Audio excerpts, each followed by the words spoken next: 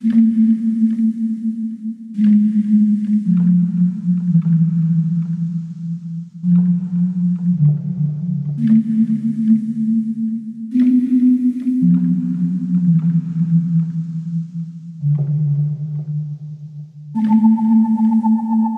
right, welcome to The Shameful Dead, your weekly recap for The Walking Dead on AMC, I think. That's right. Anyway, my name's Doug. With me, as always, is Jermaine, and we got Johnny T back, so welcome back, Johnny T. What up? What up? Happy to be back. Great. So what happened to you last week? Some stuff. You just thought the episode was so terrible that you didn't want to show up? Yeah, I was just thrown in the towel. But that's enough. That makes sense. All right, so legit, guys, get hype. This is the mid-season finale. Shit just went off. Major catastrophic stuff happened. No, this was a good episode, but this should have been like episode 3 or 4.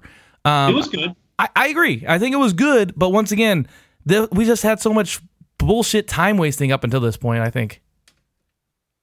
Yeah, I think that the last 2 episodes picked it up a bit, but it's almost like, then what were the first 7 episodes then? Like, what was the point? Right. I don't know. It was just a slow burn. Slow burn. Great chatter, Jermaine. Appreciate it. Yeah, Jermaine, come on. Like a 6-hour Indian burn. That's better. Keep that up. All right, yeah. So, Don't you come back here, Johnny T, and start sassing. I will do that. We'll do just that. And don't you block me when I'm texting you either. Do not disturb. Yeah. We tried to text during the episode. I can't concentrate with all that. I gotta. You can't do that to me. Yeah, and he can't just put the phone on silent because it still vibrates. So. It vibrates. It breaks my concentration, and I just can't deal with it. I can only focus on one task at a time. Yeah, and that's why we can't text him when he's having sex either. All right, so moving on. All right, so let's get into this episode, and I'm sure we'll have a fuckload of things to say. And it was an extra long episode, another 90 minutes of our lives with the show. But like I said, it was pretty good. So let's get into it. So the episode starts out with Maggie sitting next to Glenn's grave for a little bit, and then going for a little climb atop the wall of Hilltop to do, I guess, guard duty maybe. Anyway, yep. Gregory rolls up with an apple or some kind of fruit, and he's subtly trying to intimidate Maggie, who's just having none of it. And he says that a lot of people are big Maggie fans, think that she saved the town in the last weeks or whatever, when it was, weeks back, when all the walkers got in because the saviors let them in. And he said something like, "Don't let it go to your head." And he's like, "I'm not. Don't let it bother you." He's like, "I'm not." She's like, "Because it seems like it bothers you." It was pretty good. Maggie was just totally like not taking any shit from this guy, which I enjoyed. Not at all. Gregory's just such a wimp. Like, yeah, and I mean, they kind of made him like too buffoonish, like in the last time we saw him. But I feel like he was the appropriate amount of shamed here. Yes. All right, so that's good. Anyway, she dismisses him and gets the apple, just basically gets the better of him. And then we move on. So we go back to Negan and Rick's house, showing Carl how to shave. Classic Negan. Yeah. R.I.P. Negan's beard. Yeah, and I gotta say, I was gonna save it for later, but I like the new Negan look where he's just wearing the white shirt and the leather jacket, and it's open. There's no ascot. Red ascot or whatever the fuck his summer scarf he was wearing, and the no beard. He looks like an extra from Grease. he should be in the fucking T-Birds. Yeah. I thought he did look like he looked cooler this episode. I agree. I think the song and dance number is the next episode. Yeah, I think Grease too. Like, we got to go back. Ooh, back to the Grease. Okay, yeah, I mean, what's Grease? I don't know. I just listened to a podcast about Grease too. It was pretty good. Anyway, he's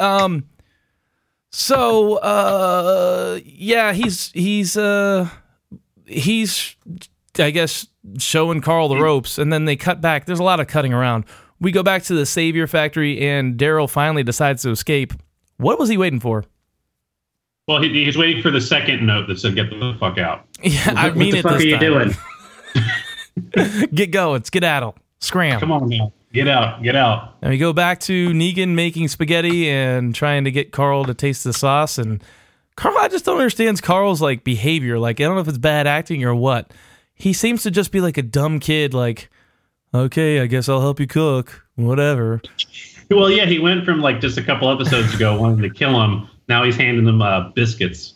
It's so like, yeah, it's like I can understand him being like terrified and like completely subservient, but he's still like a dumb like teenager. Like, what? Huh? I don't know. Really, he really makes me angry. He's still a kid. You're supposed to remember that. Yeah, but and then what's the girl's name that's in that scene? I always forget with the glasses. Olivia, that's R.I.P. right. Okay. Spoiler alerts, by the way. Yeah. Hold on, spoiler. Anyway, Tara meets Olivia outside on the porch to deliver the lemonade, and it's powder, so that kind of sucks. But and Tara offers to take her place, Olivia's place, but Olivia said it was her responsibility to watch Judith. That's what Rick told her to do, and she's going to do it. It's my job. Just do your job. Negan sits at the dinner table while Carl sets the table. And then we cut back to Rick and Aaron that make a terrible plan to get through the Chamber of Secrets or whatever the fuck they have to deal with this floating lake to get to this boathouse. They're like, oh, well, the boat's going to take on water because of all the bullet holes. We could probably make that canoe. I'm like, this is the worst idea ever. No, that scene, that was a classic Walking Dead. Yeah. Like, all right, we're going to grab a couple pieces of wood, we're going to paddle through it. In a hole filled. Has to be today. Why does it have to be today? Yeah, it had to be right then and there with no thought. Right. I was even thinking that boat looked to be kind of close to the other side of the lake. They probably that's the exact same thing I thought. All right, so they get a. There's no logic. All right, you got to use the hole filled canoe. Okay, so Aaron gets peevish when Rick tells him he doesn't have to come. Whatever. And then we cut back to Negan, who proclaims that he's tired of waiting for Rick, and Lucille is hungry. What was that about? What? Him saying, Aaron, you don't have to go. I think he was just being nice. Just saying, hey, this is crazy. I'll risk my life. You don't have to risk yours. I think it was pretty, standard stuff out of Rick. I don't know why Aaron took such, I don't know. Because Aaron's a man too. He can do that shit. How about you stay, Rick? How about you rest your... Stay here. Maybe you got a case of the vapors. I have a question about that scene. Who thinks that Aaron got bit? Oh, it could. Maybe not. Who thinks it's amazing that Aaron didn't get bit? I think it is amazing if he didn't get bit. But once again, I just wrote off the whole scene as obligatory zombie scene of the episode, but we'll get there. Yeah, it was. Yeah, it would. Yep, that's the one. Okay, so Negan proclaims that it's time to eat. He started waiting for Rick, and Lucille's hungry, and then he tells Carl to pass him the biscuits. Just having a good old time, and then they cut the credits. So basically, we just get a smattering of checking in with all sorts of people. And like I said, they should have structured episodes like this episode throughout the season. Like check in with this person for a little bit, check in with that person for a little bit. Fine. We didn't need, full hour episodes devoted to Carol and Morgan or Tara, or whatever the fuck they did before, where it was just like one or two characters. Yeah. This one it felt more like what you would be used to, watching the show over the years, or better yet, what I want out of the show. Exactly. Yeah. It just felt better. Yeah. All right. So after the credits, the Saviors at the gate go through Spencer's stuff that he got from the Latin guy corpse that fell from the tree or whatever. And he's pretty compliant and actually starts flirting with one of the enforcers. Eugene's there and he's just standing around and says, hey, haircut, do you like to watch? And he's like, yes. Yeah. That was great. I laughed out loud. That was great. Classic Eugene. And I also like to buy dicks. Yeah. No, that was a good one. That was a good. Yeah, I think it was call back to him watching. Call back to him watching what? He was watching Abraham Rosita have sex. Oh, I didn't even realize that was a callback. I just thought it was great comedic timing. I forgot about that. Yeah. He was just creeping over the bookcase, like just his eyes peeking over. Yeah, and I think they acknowledge, they're like, yeah, whatever, who cares? They're like, Eugene, you watching? He's like, maybe. They're like, all right, and they just keep going. Yeah. And actually, Jermaine, I think you only remember that because Rosita's in it. No, it's more for Abraham. He did text me some suggested things about Rosita during the show, which I will not share here. No, we're not sharing that. But I agreed with him 100%. Anyway, then we cut to Morgan making a package drop off at Carol's house, like it's Amazon Prime on a Sunday. He's starting to walk away, and she calls out to him, tells him to come back in. But he learns that Ezekiel is also giving her like care packages of fresh produce. And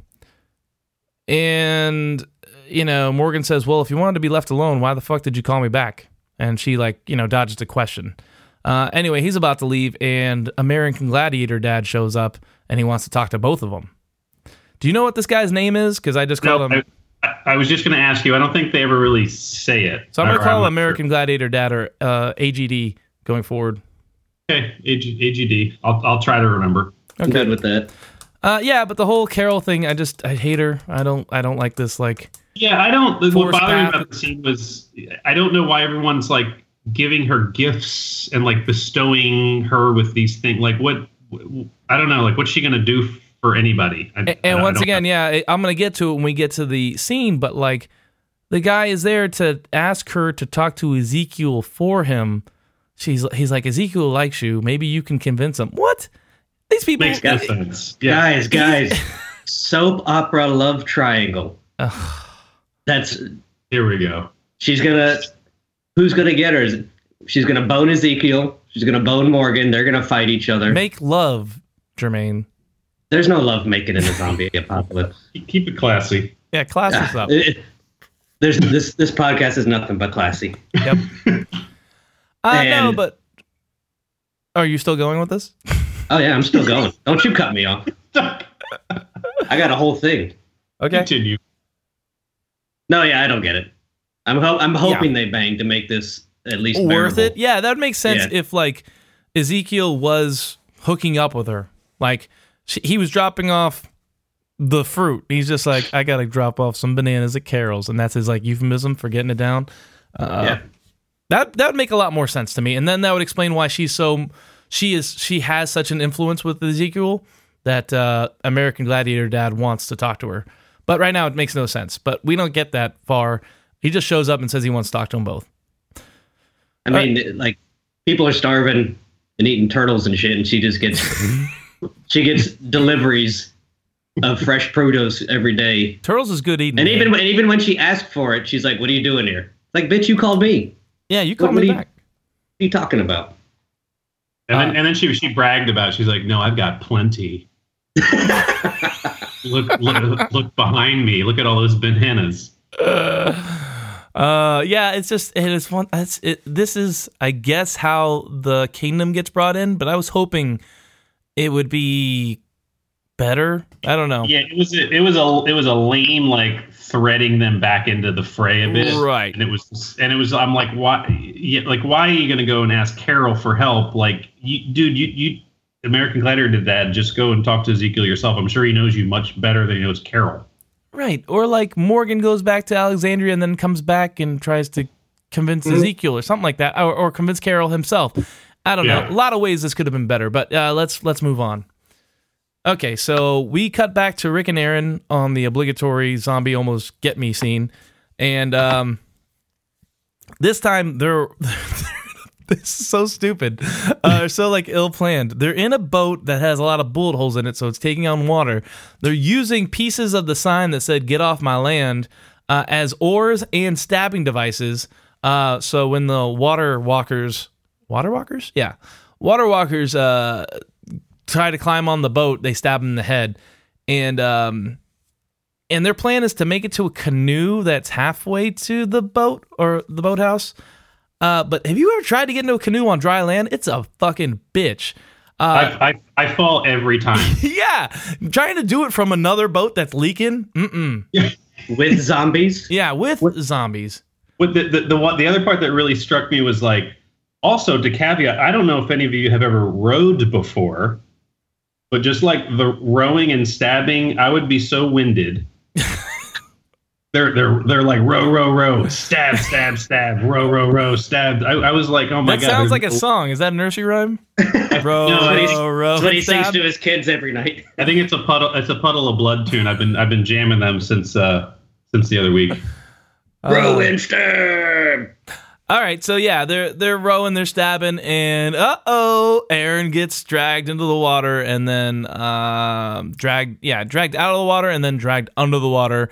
Comes up, quote unquote, unscathed, and then they just meet up at the boathouse. Yes.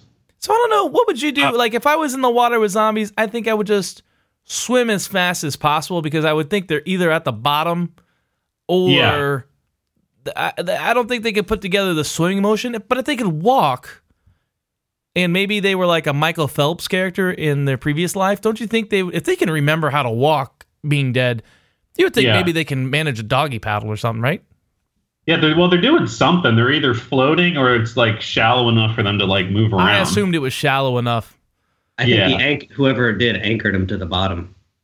And then I don't know. Could be. I was thinking it was almost like a moat with like, with them placed in it just to keep people away. That would make a lot of sense. And we'll get to it as far as this guy, we've had so many signs from this guy. There was a sign on the road. There was a sign that they broke to make the paddles. And he gets his little love note when they get to the boat. But regardless, we'll get there. But we got to talk about this guy and whether he's the guy with the boots. But let's not get ahead of ourselves. Spoiler alert. Wait. Spoiler. Okay. Hey, how long till this is a ride at Universal Studios? Oh, Jesus. What? Our podcast? Right around. No, this canoe scene. Yeah, right. Okay, so we go back, and Daryl has left his room, and he's afraid of getting caught by his parents, sent back to bed, because he's slinking around. And to hide, he goes into a random room and finds clothes and peanut butter, which he eats with his finger. Gross. Right? I've done that. We've all done that, but it's still gross, kind of. Well, he's kind of gross and dirty and been tortured, so yeah, I guess it's got extra gross on it. Yeah, I don't know where that finger's been.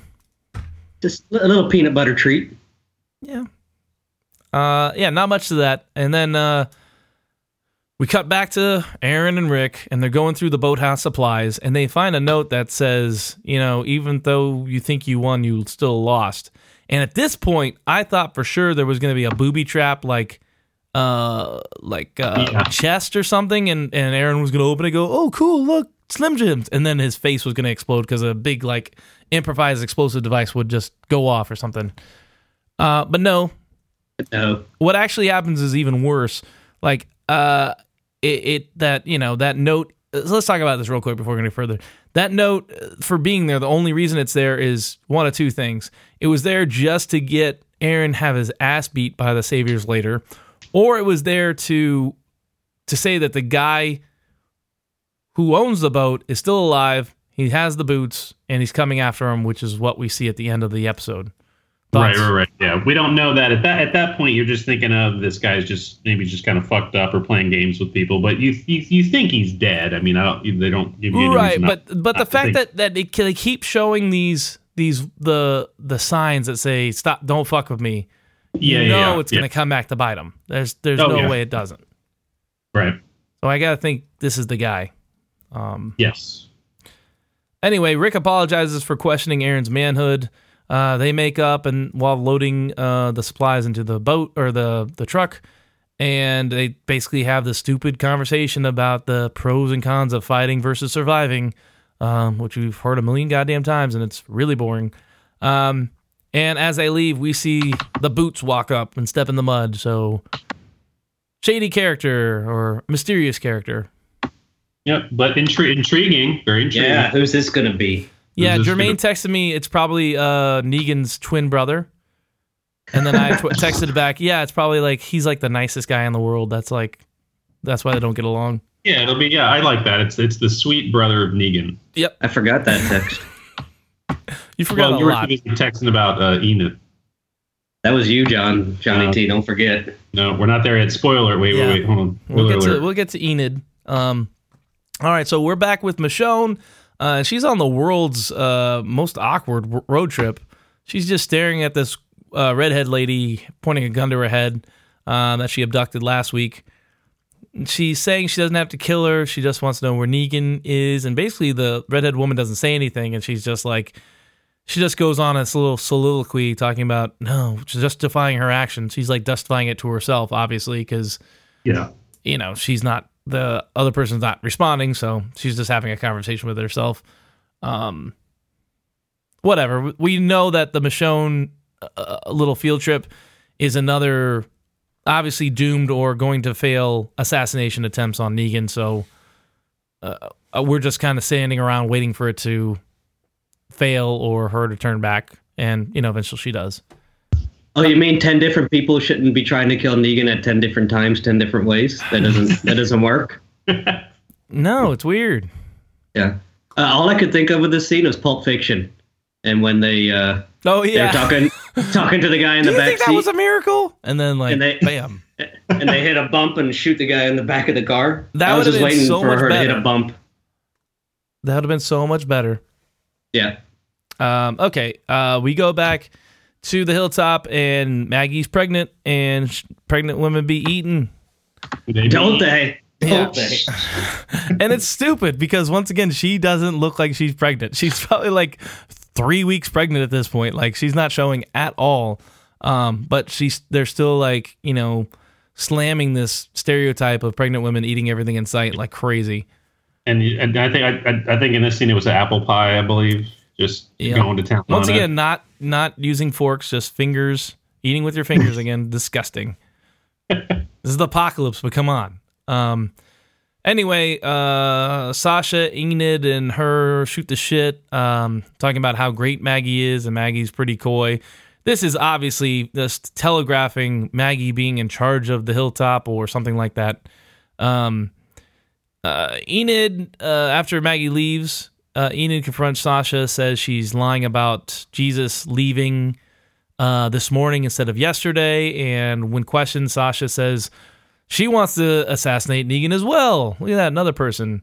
Imagine that. And then Enid's, the extreme counter to her argument saying, no, you think you're the only one? We got to do this together. And Sasha's like, no, we can't tell her.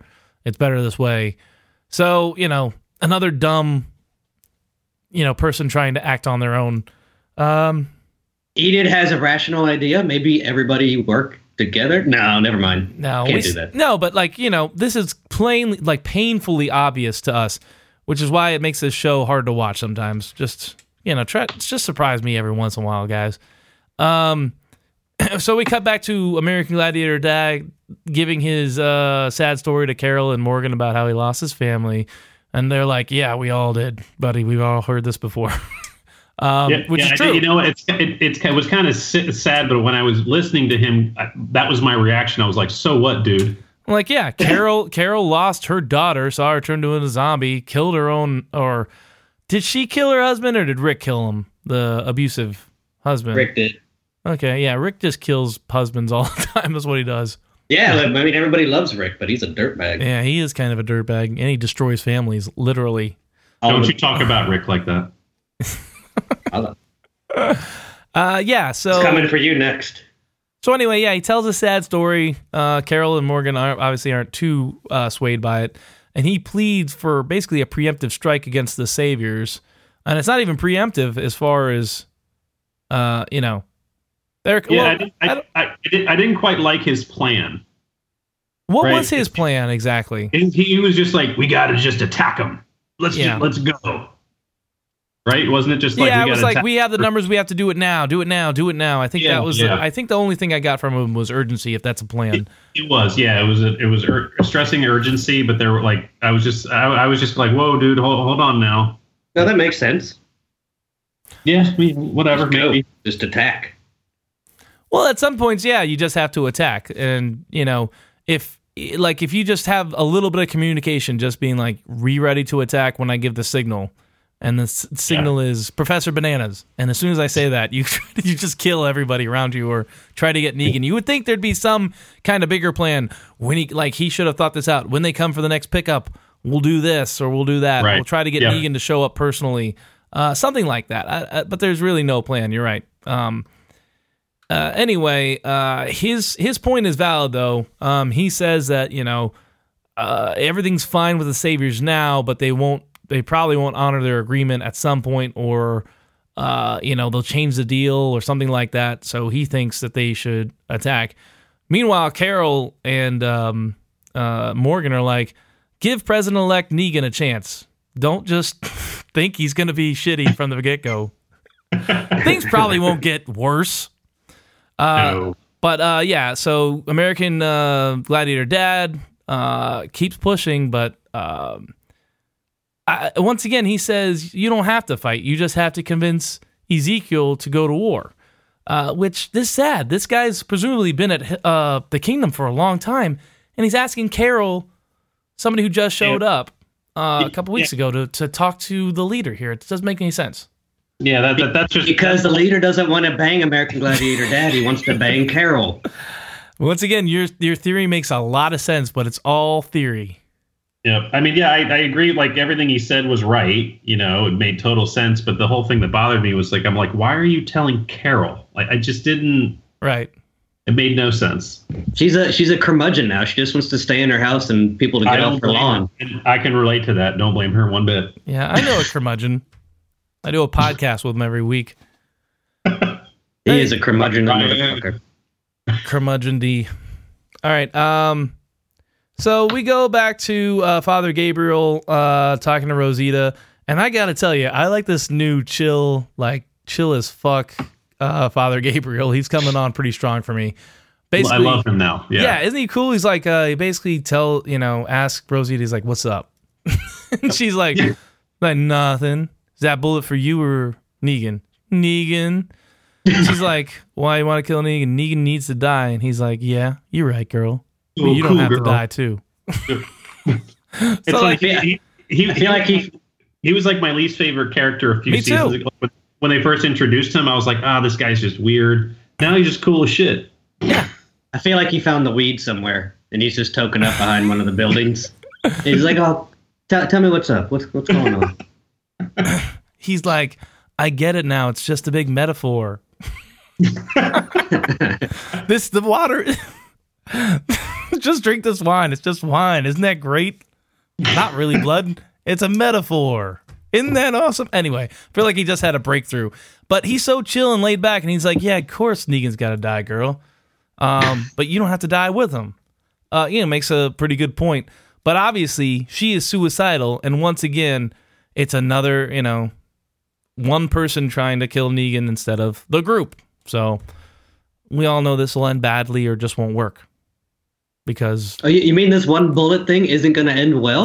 Make me a bullet. That gun could have held at least, I don't know, okay, I'm not a ballistics expert, but 6 rounds at the very minimum, you would think. Why just one bullet? Like, if they could they should have been able to find more casing. It's just so dumb. I can't talk about it anymore. Just dumb.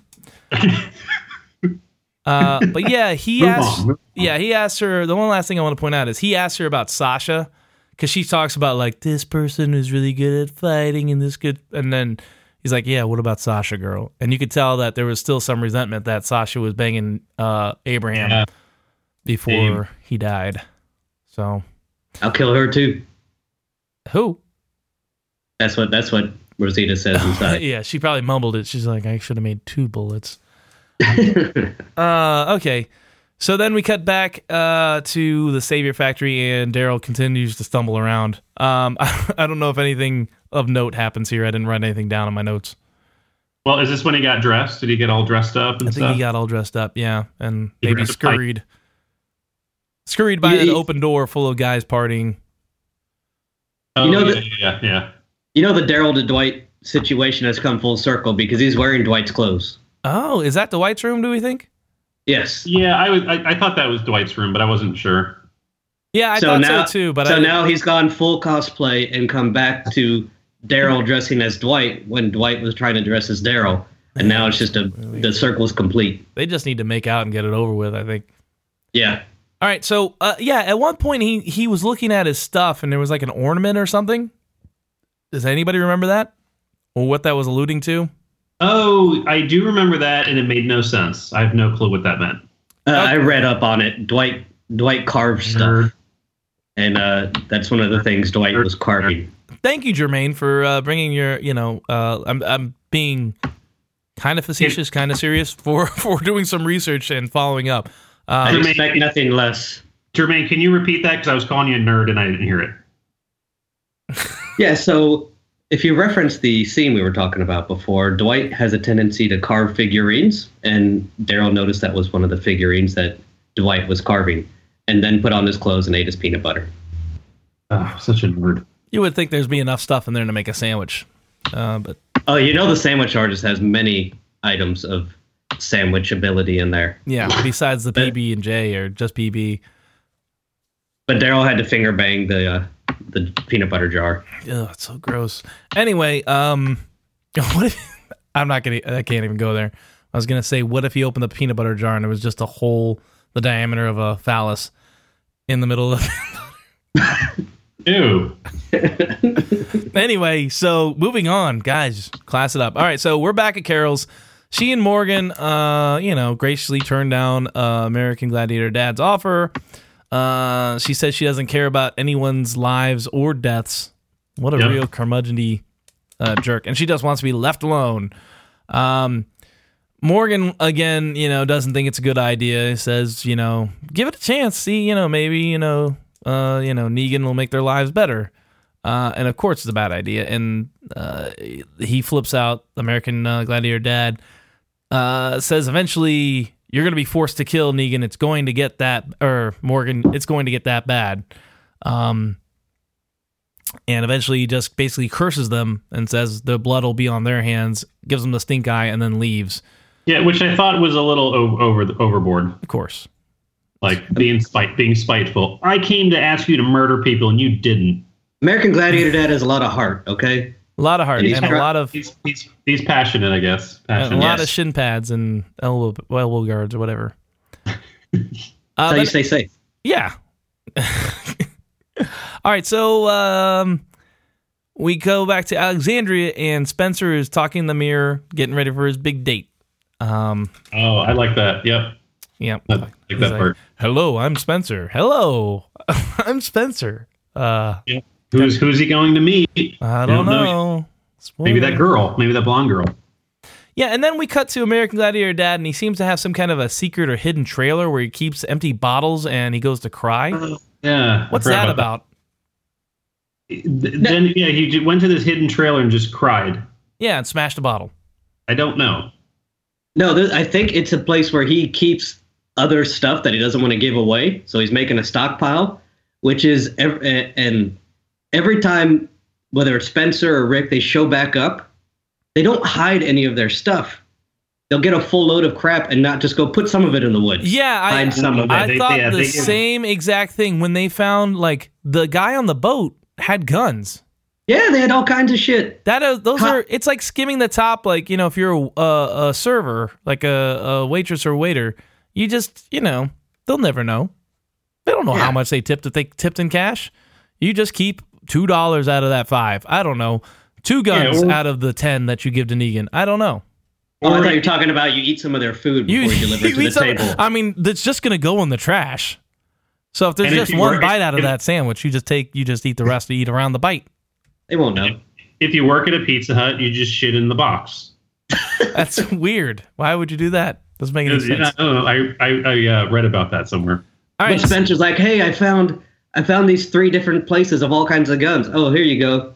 Yeah. Let me just bring them all to the front gate and you guys can take them. And Rick and Aaron have a truck full of guns and ammo and food and all kinds of provisions, and they just show up. Right. Go hide that shit in the woods. Right. Halfway back to Alexandria, you pull off the side road and dig a hole or something. Anything. It doesn't make any fucking sense.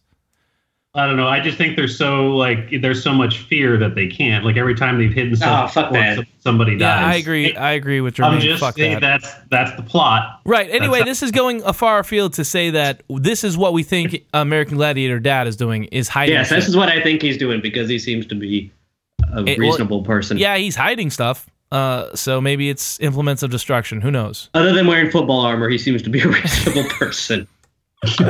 He looks like he's getting ready for paintball. I'm saying, I don't know. Yeah. So we get Rosita chilling out on the porch. She stops Spencer on his way to his big date, and she basically gives him shit. He asks why they stopped dating after, I guess, one day or whatever they did, and she apologizes, says that she was just using him, and then seeing an opportunity, he gets a pity date out of the situation. And has to eat dinner with her later. And this was the point where I texted Jermaine and said, this guy's going to die. And it's true because whenever a character has like plans for the future, number one, or like is a newfound possible relationship, they're just gonna take that all away. So I figured somebody had to die. And this was a good person to kill. Any hint of one good thing happening in the next 24 hours means you're dead. Right. This is the same thing they do on Game of Thrones sometimes, where you're like, oh, things are going really well. Something awful is going to happen. Stabbed in the neck. Right. Just wait for the rape. Just wait. Just sit back and wait for the rape. What a nice wedding. Rape scene's got to be coming up. Fortunately, we don't have a lot of rape in this world. That's why I like this show. Yeah, unfortunately, it's pretty sanitized. Because I guess they can't have and we don't want it. We don't want the sexual violence. We got enough with zombies biting people's faces off. It's enough. Let's zombie rape. Right, we don't. Oh, God, I knew that would be a thing. I knew you were going to say that. No, but all right. Our friend T Dog. One thing I don't know if it was on the episode, but he was telling us that in the comic book, the governor made out with his dead animated daughter. Took out all her teeth and shit. That's some next level disgusting fucking stuff that I'm glad is not in the TV show. God, I missed that. But if this was real life, there would be zombie brothels. It would be disgusting. Oh yeah, there'd be some sick fuck charging people to faux show. All right, let's Johnny move on. T's the number one customer for our younger viewers. We're gonna move on. Can we just stay on this, please? For the next 45 minutes. No way. All right. So Daryl finally makes it outside in his cool clothes, and he sees the motorcycles again. And who does he run into? Fat Joey, fresh from Subway. He's got a sandwich in his hand. And this is such a fucking fucking fat stereotype. Being somebody who's overweight. Yeah, John, how do you feel about that? Well, the dude was chomping on a sandwich. He's like, oh no, I was supposed to be on guard duty and I was getting hungry, so I had to make a stand. It's just I hate the way that fat people are the one minority that you can make fun of now in real life. And it's okay. I'm okay with that. Yeah, I'm sure you are. Jermaine is only 30 pounds overweight. I was actually that whole exchange that you just did in that great voice. I kept thinking what's he actually eating? I was just intrigued. Is that what kind of sandwich is that? It looked like there was fresh lettuce on it. That's why I was like, oh, he probably went to Dwight. Dwight's like, yeah, I'll make you a sandwich. Yep. 20. And right after the next commercial break, I did have a bowl of Cinnamon Toast Crunch. Do you think Iron Dwight, the sandwich artist, made that sandwich? Yes, he did. Cosplay Dwight. He did. I think he definitely did. It looked like one of his works of sandwich artistry. Anyway, Fat Joey is unarmed and is like, hey man, you can just leave out the back door or I won't tell nobody. It's just about getting by. You do the same thing. And Daryl disagrees and gives Fat Joey the Lucille treatment. And I felt bad for Fat Joey. I mean, he is terrible, but he's the least terrible enforcer. I don't know. And plus, once again, he was killed because he was fat, and fat people are stupid and lazy, and he kind of deserved it. Kill them all. So make the world a better place. Daryl literally bashes his brains in just like Negan would. Oh yeah. And Jesus sees all this, and he gets over it pretty quick. Yeah, he didn't seem to mind for half a second, maybe. He's like, Jesus. Okay. He's like, all right, me. Hey, let's go. Yeah, let's get out of here. And Daryl grabs a gun on the way out. Okay, then we cut to Spencer meeting with Negan for the first time, brings him booze, and they just meet, and it cuts away pretty quick. So we'll move on. Michonne and the redhead stop on top of a hill, and she says that, hey, that down there, that's Negan. And it looks like, I can't tell what the fuck that was. It looked like a large gathering of people on the interstate or in that intersection. Like they were getting ready to go to a modestly sized outdoor festival, I don't know, in, let's say, Tennessee or, I don't know, some small town. I didn't make out any like comp. It just was like people in cars in the street. And it didn't make any sense. Like, what the fuck is that? It's a block party. Yeah, you couldn't. They spent like 2 seconds on it. I guess I could have paused and stared at it, but I'm sure somebody did, but I wasn't going to do that. Somewhere down that road, there's some people in cars and a fence, I think. So there you go. That's Negan. But is it actually like Negan's place, or did she just point to, because they also talk in like freaking ambiguities, like that's Negan. Like every person is Negan. All I know is it would have been better. It would have been more clear if they wouldn't have shown anything, and then I would have just thought she would have seen a huge compound with lots of people. But now it stands, it looked like a lot of people being outside, and the one thing you don't want to do when it's a zombie apocalypse is be outside. Didn't make a lot of sense. I didn't see any large structures. It just seemed to be a lot of cars and people. It was like a tailgate party.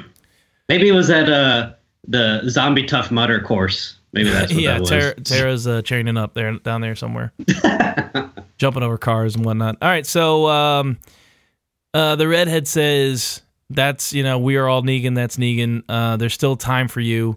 There's a silencer in the glove box. You can shoot me. Dump this car into a lake and pretend like none of this ever happened." And Michonne, I guess, takes her up on her offer because we hear a shot and the car turns around. Yeah, those are really honest instructions for how to kill. This is how you kill me and get away. But I like that whole scene and how they shot it. It was kind of cool. Yeah, no, it was cool. The only thing I have the problem with it is what she saw. Right. Yeah.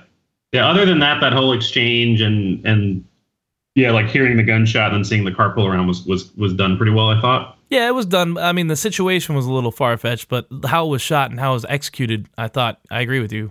It was nice and quiet. You heard the faint gunshot. You saw a little flash, and you saw the car reverse out. It just told the story without words, Show, don't tell, and they did a good job.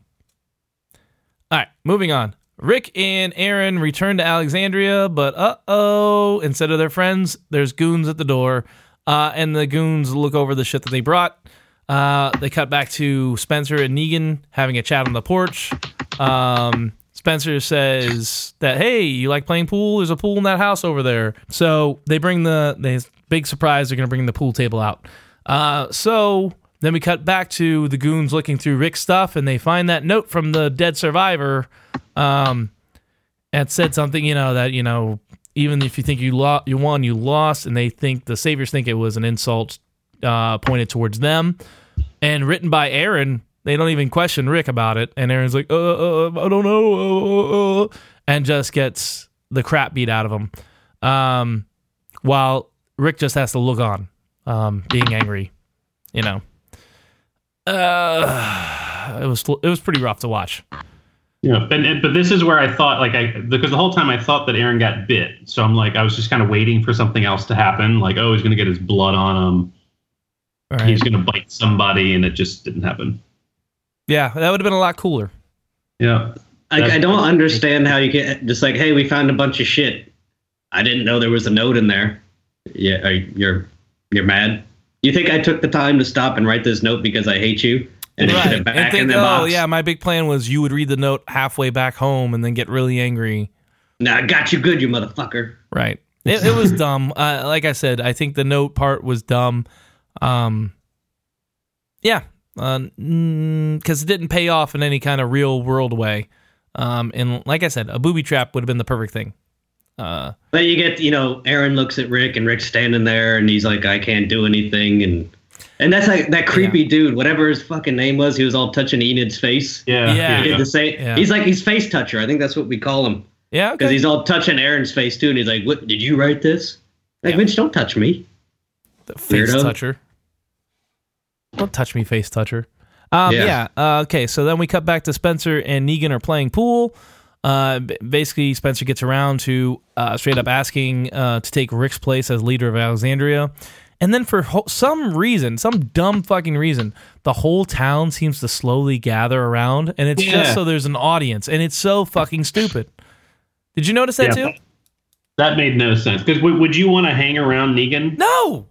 The guy who bashes people's brains in, I'll watch from the window, maybe 2 doors down. But I'll have the blinds so he can't see me. There's no internet. There's no TV. This is what constitutes entertainment: watching dudes play pool in the middle of the street.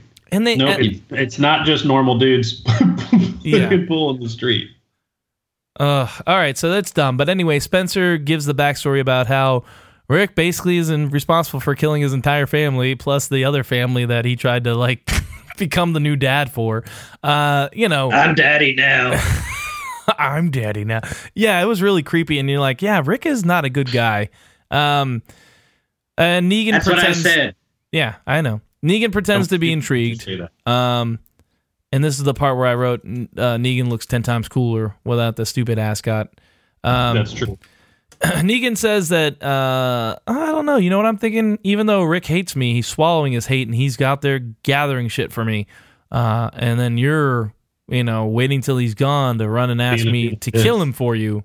And he's like, well, you don't know, I didn't want him to die. Blah, blah, blah, blah. He's like, you know what I think? I think it's because you got no guts. And then he proceeds to stab Spencer in the gut and somehow eviscerate him. I don't know if that... I mean, I know it's possible, but it just didn't seem likely. They could, tear open his stomach that easily. I think you need some kind of leverage. It made the pun work. Yeah, an Arnold Schwarzenegger freeze, and then he freezes because he's Dr. Freeze.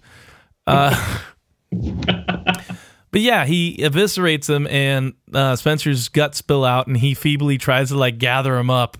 It was so. I love that part. I love that, in any movie where the guts fall out and they try and pick him up again. Heaven forbid we die like this, because it's an awful way to die. But still, this. I think if my guts spill out, I'm gonna be more like, oh fuck, I'm dead. Not oh, I can fix this. Let me wash the dirt off. Let me get the dirt. They try to they try to fold them in like socks. That's how it works. But yeah, I do once again, I do like the fact that we're getting this level of horror movie murder, but it's not from zombies anymore. It's from people, which I appreciate. You know what I mean? And a certain, because you're watching a horror movie. You can't really say I didn't like the violence. Yeah. Well, you shouldn't be watching this fucking show. It's a scary movie. The show's for horror fans. I mean, that's really the gist of it. Right. You're running away from monsters. Right. People or not people. Right. And I love that they've got a genuine monster. And once again, this is what you needed Negan to do. Like I said, episodes back, because I was saying I was getting. The magic was wearing off of Negan after the first episode. I was afraid of him immediately. And then, as he jokes around and just basically is cuckolding Dwight with his ex-wife. I mean, it's just kind of, he's threatening violence, but he never actually performed any besides, burning that guy's face. It just seemed like we needed something like this to get us to be afraid of Negan again. I guess. I mean, making a spaghetti dinner isn't threatening. Stupid. It can be, right? If it's done in a creepy fashion. Yeah. Anyway, this scene was directly from the comics. I read on this too. Oh, cool! Thank you. His evisceration and gut spilling. Right. Was the scene was how it played out in the comics. That just added no value to the conversation. So. I appreciated it, Jermaine. Anyway. I like going off the cuff. Just making it up as you go along, huh? Let's do this. Yeah, I agree. All right, so I did like his creepy... So he said something like, oh man, I've never been more embarrassed in my life. There are your guts right there. I must be mistaken. And like the joke wasn't funny, but his like smile to the crowd, like he was a showman, I really liked that. I thought that was that smile was like a lingering smile of like, you know, he's like the Joker or something at that point. And I thought, God, that's good acting by Neil Patrick Harris or whatever he really the name is. Yeah, this episode and the last one, he's really like kind of won me over a little bit more than earlier in the season. Right. He's cool. He's cooler now. He is a showman. Yeah, exactly. He's like Willy Wonka, only he's not. I really want to know, like, what's his backstory? We know nothing, right? Right, and I remember I asked T-Dog, like, this guy was probably like a, you know, an English teacher or something, and I think he said he was. I don't know. I told you that. Jermaine, why don't you go do some research right now while we're talking? Why don't you get? He was a teacher. Get off the podcast and then go research, and we'll talk to you another day. No, but I really do want to get the Negan backstory. I think we got the governor backstory, a little bit of it, right? Didn't we? Yes, we did. Yeah. All right. So anyway, back to Negan. He asked somebody to come forward of the town that fucking gathered up for whatever reason. Somebody come forward and clean this mess up. The mess that is Spencer. And Rosita can't take it anymore. She whips out her gun and fires, and we go to commercial break. I was worried that they were going to draw this out, but they go right back to it, which is nice. Yes, that was nice. Yep. And as they went to commercial break, where you're like, man, she must have killed him. I was like, that's it. This show's going to end half hour early. Negan's dead.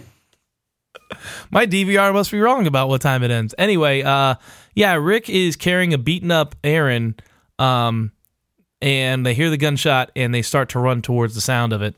They cut back, and the bullet has buried itself into Lucille, saving Negan's life.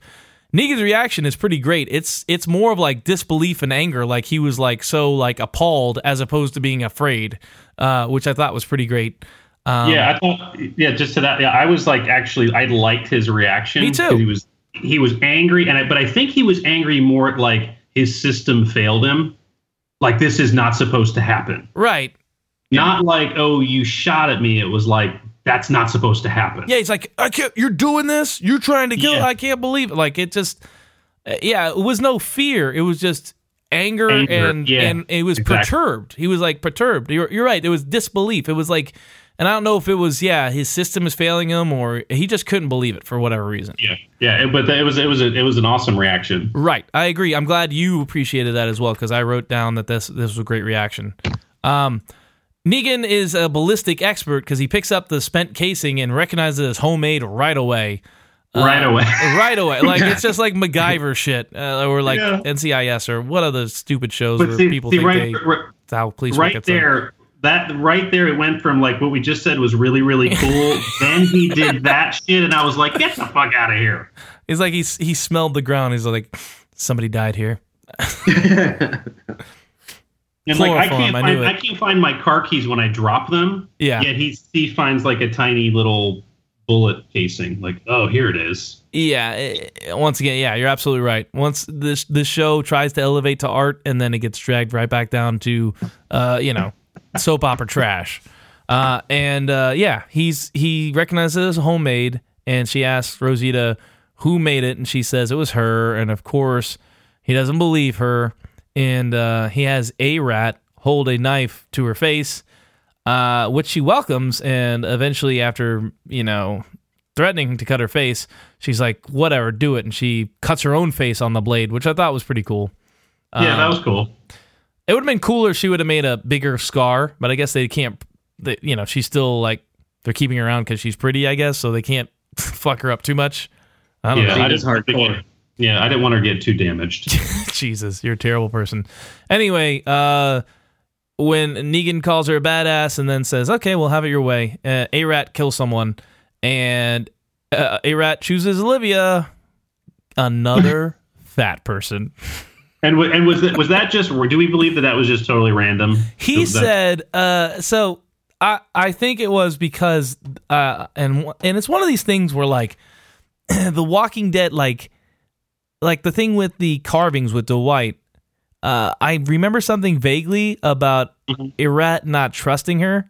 And he said that, like Negan says, it wouldn't have been the person I would have chose, but Erat just didn't trust her, or something like that. So I think there was like a little bit of a scene between Erat and Olivia in the previous when they came to town last time. Was it with was Erat the girl that was counting like the inventory, the gun inventory and stuff? Yeah. Okay, so that makes sense. Wasn't sure. Right, but it's still dumb. Once again, nobody from the this is my bigger point. Nobody from the larger group died. So no offense. And once again, I sound heartless, but I don't give a shit about Spencer. I don't give a shit about Olivia either. I mean, I feel bad for her. Yeah, but actually, Olivia, I almost felt I was like kind of relieved because you can tell she was like, and she wasn't going to keep it together. She's been crying for days, basically. Right. So I was like, all right, well then just put her out of her misery. She was like that kid that just stayed in his room the whole time and couldn't handle. He had basically an asthma attack when they were walking through the zombies. Yes, yeah. Just like, okay, fine, he's gone. It's like a little bit of a relief. Anyway, Gabriel's reaction when she was shot was pretty hilarious. I don't know if you can go back and watch that. It's pretty great. He just like flips out, like can't take it. Everybody else has like a stoicism to them. They're like shocked, but like they're handling it because they've seen literally hundreds of people die now. I don't know. It seems pretty. Because Gabriel still has feelings. He's still a human being. I guess, but he was starting to be cool. And his weed is wearing off. He's got to re-up. Okay, so Rick Lee. I want one of you guys to name your next child Erat because I think that's a beautiful name. Erat. Is it A-R-A-T? That's how I'm writing it, but it's Erat. It rolls right off the tongue. You basically like an Indian, like a nice Indian name. You basically can't work in a restaurant with a name like that. All right, so Rick finally gets there with Aaron, and he's pissed because we had an agreement. And Negan's like, well, let me tell you what happened. And explains how his son broke into the camp and killed 2 of his people, at which point I was just like, and Rick looks over at Carl, and I was like, it's like I've been in this situation before, like where like the parent comes in and then like, your son put a baseball through my window. Like you could see like it was like some like a neighbor spanking your child, and the parent comes out like, what the fuck are you doing? He's just like, your kid's put a baseball through my window, and then the parent going, what the fuck? You son of a bitch. No, this scene was great, and Rick's reaction was like perfect. But Negan was like, he was correct. He was like, oh, your son broke in, tried to kill 2 of my guys. Once again, tried to kill me, and he does the rundown of the list. He's like, "Yeah, he tried to kill me, killed 2 of my dudes. Mm-hmm. Then this one here tried to kill me, or Spencer wanted me to kill you, and I took care of him for you. And this one down here tried to kill me herself by shooting me, and I relieved you of a mouth to feed." So, yeah, and it makes total sense, like totally logical. Oh, hold on. And he fed Carl spaghetti. Don't forget that. So Negan tells Rick, yeah, he's done all this for him. And this is another scene where you're like, okay, well, maybe Negan's a good guy here for a second. Yeah. Maybe he's totally reasonable. Yeah, he just cut bowels out of somebody, but it makes total sense. Yeah, but like that guy wanted Rick dead. Yeah, I know. He's like I said. I think he's just a good leader. It makes total sense. Yeah, and he made a spaghetti dinner. Don't forget. I just don't trust that guy. I don't trust him. Thank you, Brian. We are joined by Brian now. I just thought it was really shitty. Yeah. All right, so we're making. I don't think anybody could be a great leader if they have a harem. To be honest, I think you can't be a great leader without a harem. Yeah, it's a requirement. All the greatest leaders in the world have harems. Sure, Bill Learn Clinton. Some fucking history. Yeah, well. And Rick, basically, he's a serial monogamous, but he kills the ladies in his life. Anyway, Rick tells him to get GTFO, and he's like, sure, no problem. As soon as I find out who made this bullet. And after a couple people trying to volunteer, Eugene steps up and admits to it, but he's crying the whole time. Negan says he's taking Eugene back with him. Not going to kill him, I guess he's more valuable to him alive. He basically found somebody who can make bullets for him. Yeah, exactly. And that's what he's probably going to be doing going forward. And he informs Rick that he and the gang are now in a big debt hole for the actions that have occurred today. And then Rosita is rightfully guilty, and she's yelling and stuff. We've seen this trope before where, one person being selfish causes somebody else to suffer for it. We've seen this a million times. Like Daryl punching Negan earlier in the season and getting Glenn's head bashed in for it. But Negan leaves Rick alone and tells him he has his kitchen's a mess. And he leaves Rick with a Spencer who's turning into a zombie, and Rick has absolutely no hesitation about killing Spencer for a second time. Within half a second, killed him. Doesn't even think about it. Nope. But Eugene, though, how courageous was he? Let's talk about that. Oh, he's like the Samuel Tarly of this show, where he has a special kind of courage. I'm being halfway facetious here, but he's stepping up. He's he's facing the music for his actions. Yeah, he can't not cry, but he at least stepped up. Right? Yeah, he's still gonna. You would say that his courage is on a certain spectrum. You could say that. But God. Yeah, podcast canceled. Anyway, good for Eugene stepping up. But Eugene, we can look forward to a whole episode of Eugene, just like an episode of Terra in the second half of the season. I'm sure. Just crying, but crying.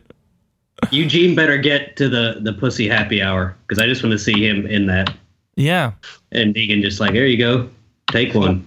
He'll just cry the entire time. Oh yeah. What if they have a Eugene episode like they did for What's His Nuts, where the Cheese Master episode where what's that guy's name? Dwight?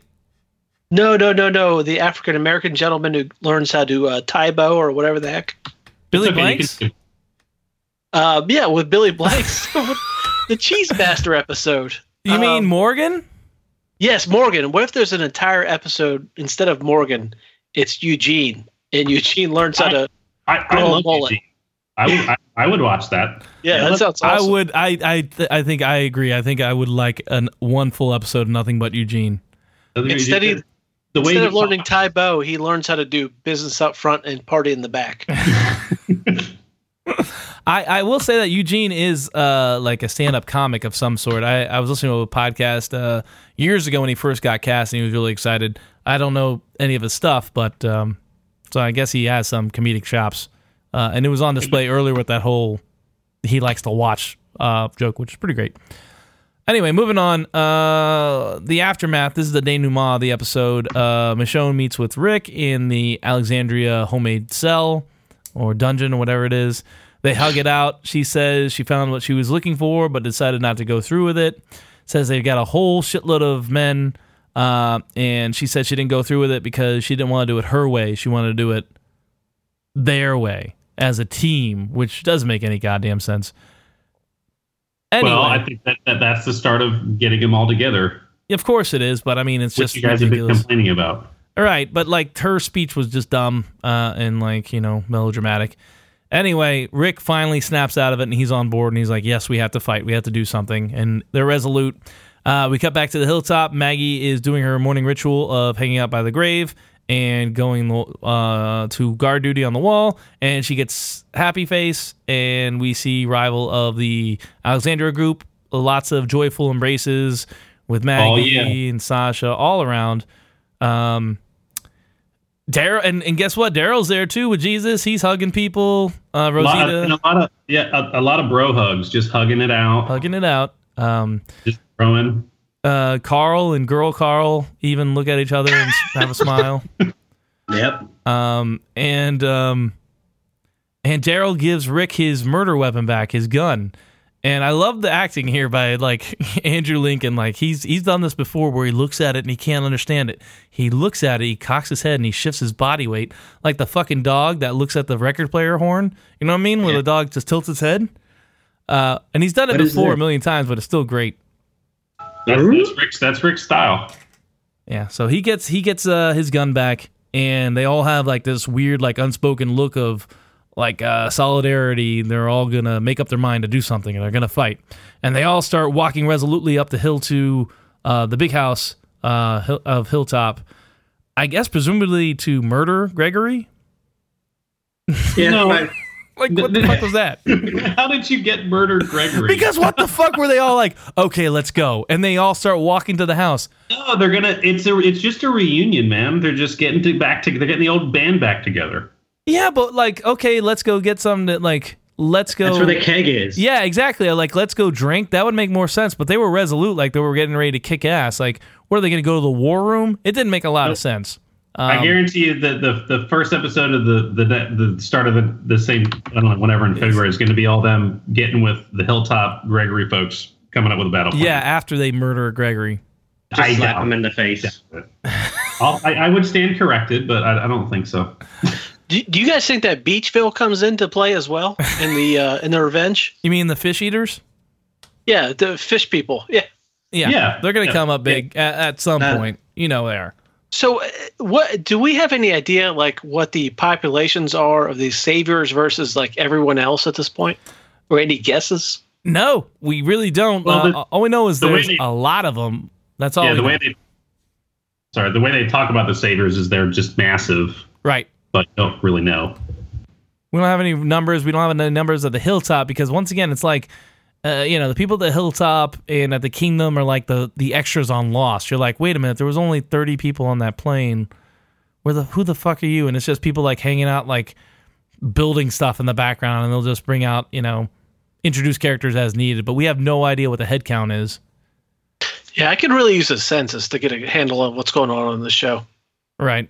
Basically, we all know what's happening. We talked about this, I think, from day one.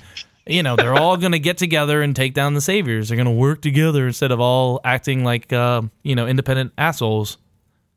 So there's not much to talk about.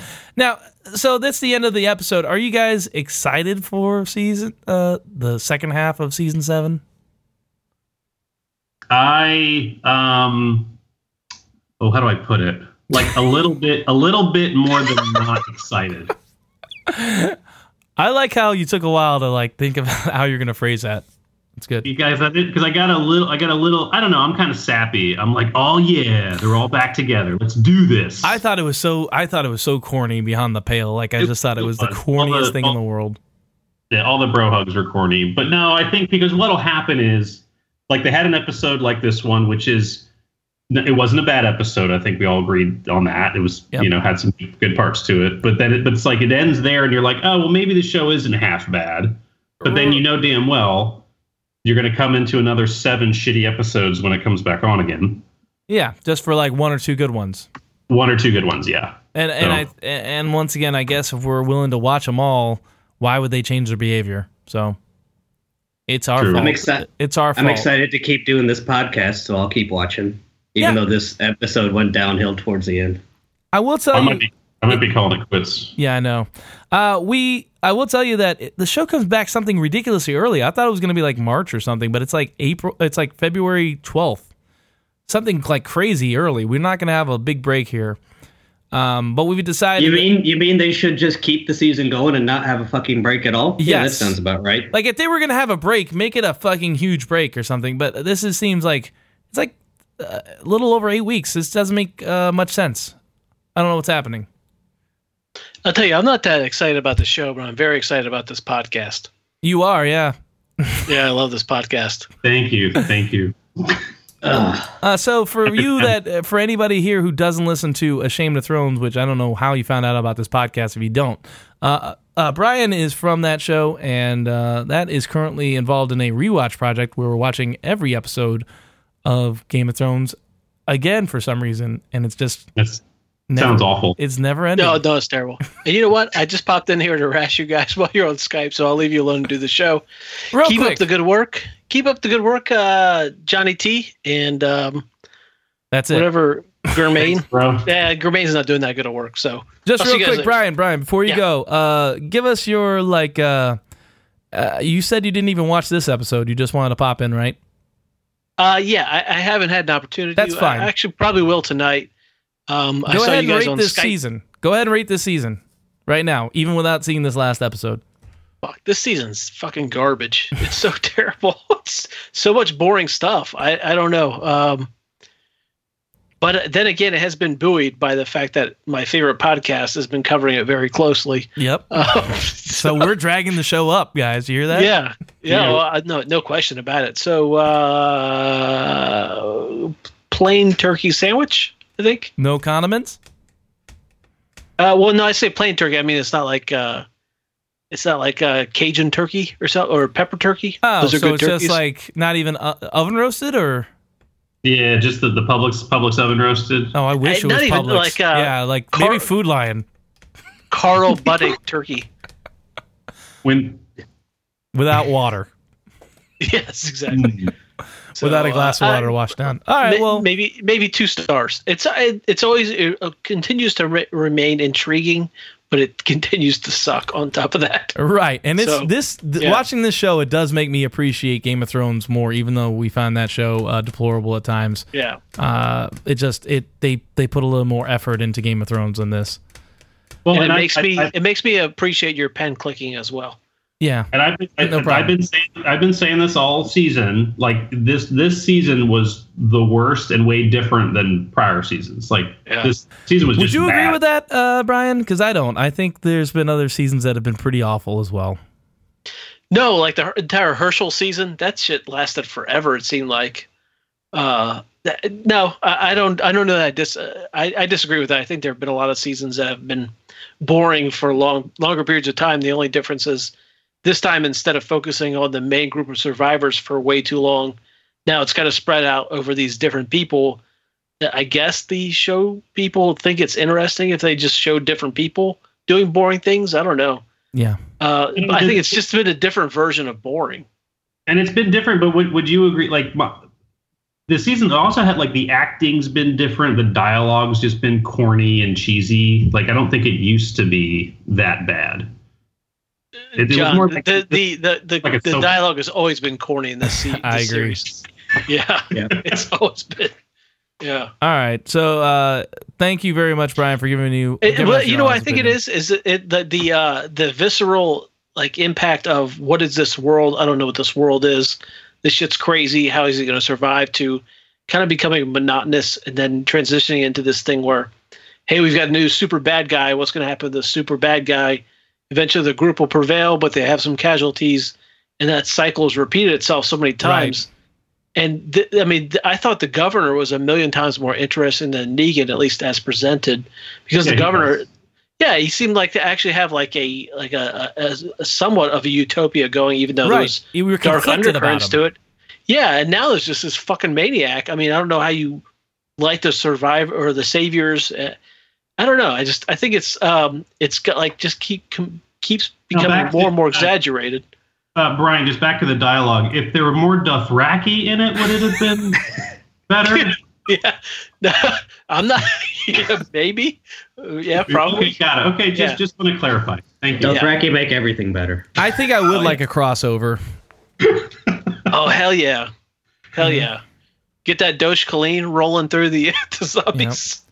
They'll take care of business. But hey, guys, get back to the good work. You're doing yeoman's work. I appreciate it. All right, Brian. Appreciate it. See ya, Johnny T. Germain. Diggity. Bye. Okay. All right. So let's go back to you guys. What are your thoughts on? We're gonna do 2 rounds. We're gonna do. Hold on. We didn't quite end with the boots guy. Oh yeah. I forgot about the super secret album. This is like when you get the CD from Sam Goody, as you guys have all do nowadays, right? I gotta tell you, real quick tangent. I went into a mall for the first time in I think about 8 years, and they had an FYE still and a Spencer's Gifts, and I was like, "What? How is this still a thing? How is this still going on?" Did you go into both? No, I wanted to go into Spencer so bad, but I was with my wife; she wouldn't let me. Did you want to go in there and go to the back right corner with all the posters for your room? No, I wanted to get.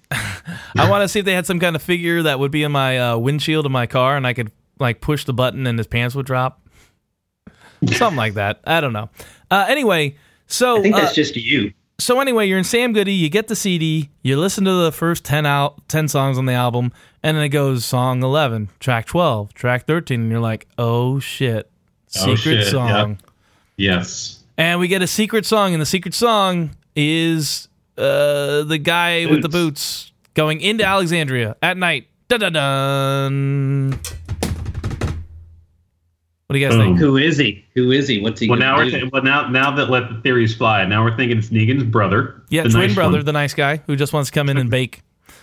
I think it's more than likely for real. I think it's the same Survivor guy. Mm-hmm. But what I can't I think it's the guy. It's the guy with the houseboat. I can't think of anybody from past seasons that would show up again that I would be like, oh, it's him. We forgot about him. But at the same time, like in the greater scope of Negan and the threat of the Saviors, what is one rogue asshole gonna do? Turn the tide. Oh yeah, I don't know. Maybe he's. That's it. You just nailed it, Jermaine. He's gonna be initially an antagonistic character, and then somehow Rick's gonna talk to him, and they're gonna have a conversation, and he's gonna decide to like, okay, you guys are cool. I'll fight for you. And then he's going to join sides with the Alexandria people.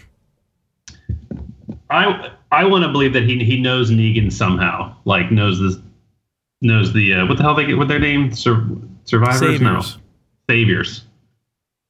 I don't know. Maybe he's got like 2 pizza faces and an arm cut off or something, and he's like something. He's had it with those guys. I guess. But we have to get through the holidays first in order to figure.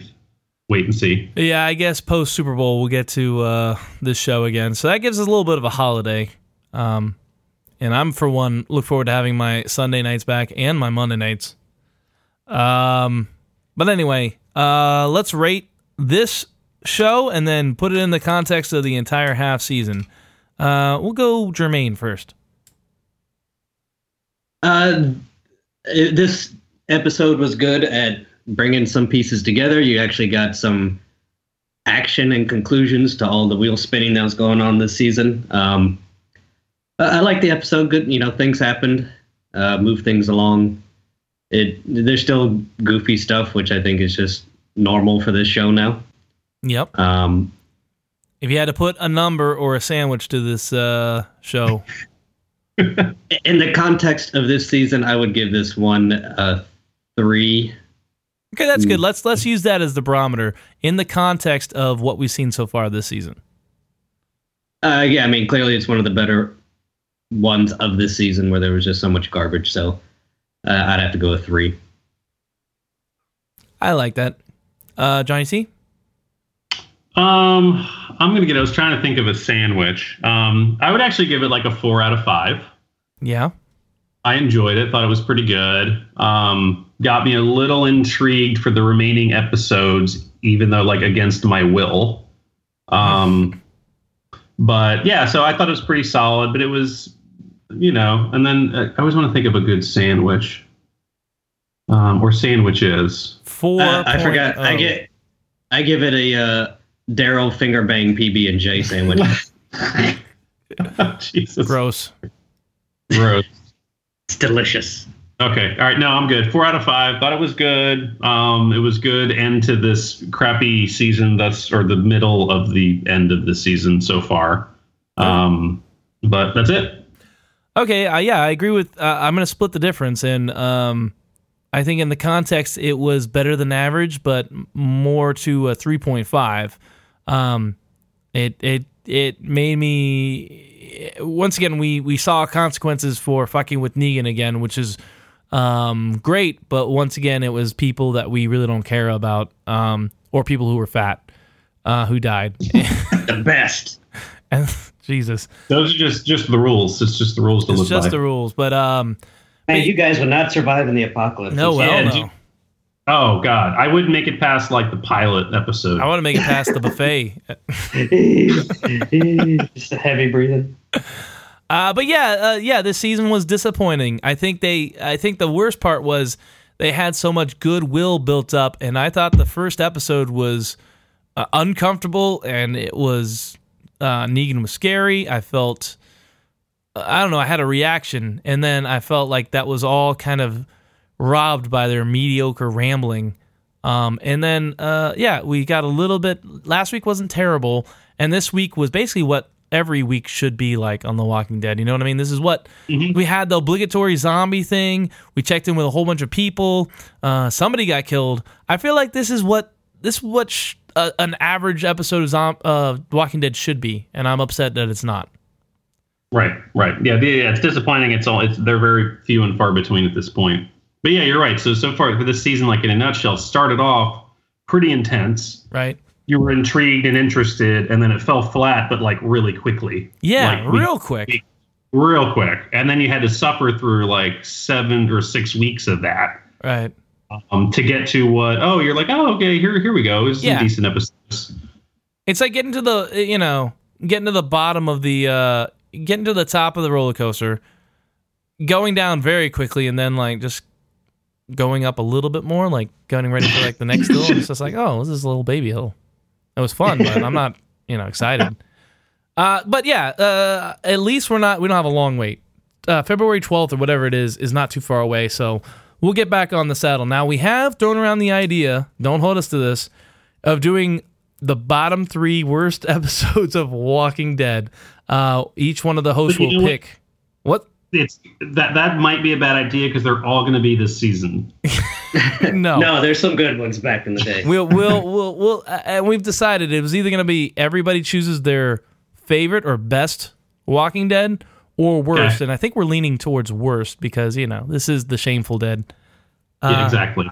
But I don't think we're going to do it unless we get 10 iTunes subscriber reviews or ratings. I don't know. That's just something I decided. Could we take suggestions on the worst episodes ever? Sure, yes, please. We do not have an email for the show yet, so just send them to ashamedofthrones@gmail.com or go to the website where this podcast is hosted on martinmiggs.com. Find The Shameful Dead and leave us comments. You can do that. It's technically possible, even though no one has ever actually done it. But yeah, give us suggestions about episodes you want us to cover, but don't do like middle of the road ones. Try to sell it on us, how bad it is or how good it is. And maybe we'll do 1 or 2 in the interim before the season premiere of second. How do they pronounce? How would you even call the second half of the season premiere? Mid-season premiere? What is that? Mid-season. Yeah, premiere. Now the big also known as episode 9. How about we just do that? Yeah, sounds good. The big question for the suggestions, folks, is how much do you want us to waste our time? How much do you want us to suffer? I think. Yes, suffer through an episode and suffer through a podcast to rehash all that garbage. So suffering twice, thrice over. All right, so we've gone extra long tonight, so we're going to cut it off there. But once again, guys, thank you for listening. I will say I still enjoy watching this show, unfortunately. So we're still going to watch. We're still going to do this podcast. For Johnny T, say something. Good night, everybody. Jermaine. Can't wait for episode 9. And for me, go fuck yourselves. This has been The Shameful Dead. We'll see you guys in February. Or maybe earlier. Merry Christmas, y'all. Merry Christmas. Happy Hanukkah.